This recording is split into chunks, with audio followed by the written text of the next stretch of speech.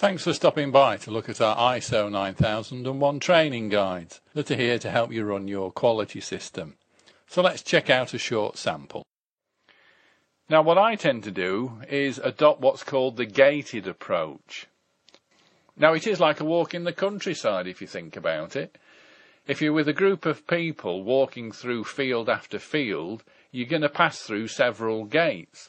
Now, as you approach each one, it's the sort of moment that you can just take stock of the group. Are you still going in the right direction? Is everybody still together? Is anybody struggling? Or has anybody just gone off and done their own thing? So it's not that dissimilar. Now you may say the walk in the countryside has a lot more going for it, but we'll leave that one for another day.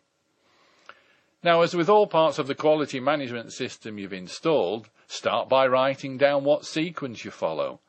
Now, this can be a bit tricky compared with the rest of the standard, because there's more people involved, they're all doing different tasks, and they're all doing it at the same time.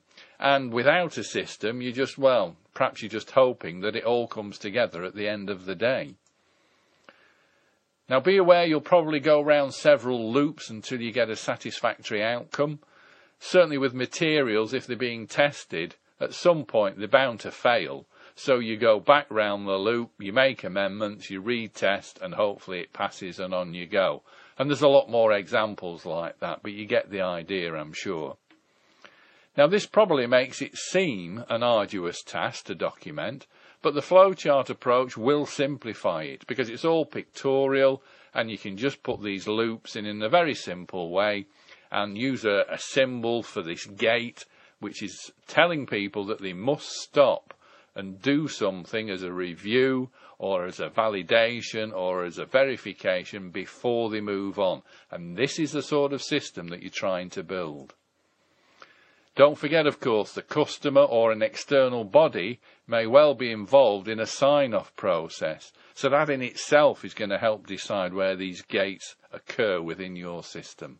Okay, well that's an excerpt from one of my training guides, and the full series is available from the VIP area of my website, ISO9001trainingguides.com. All aspects of the standard are covered, including developments with the 2015 version.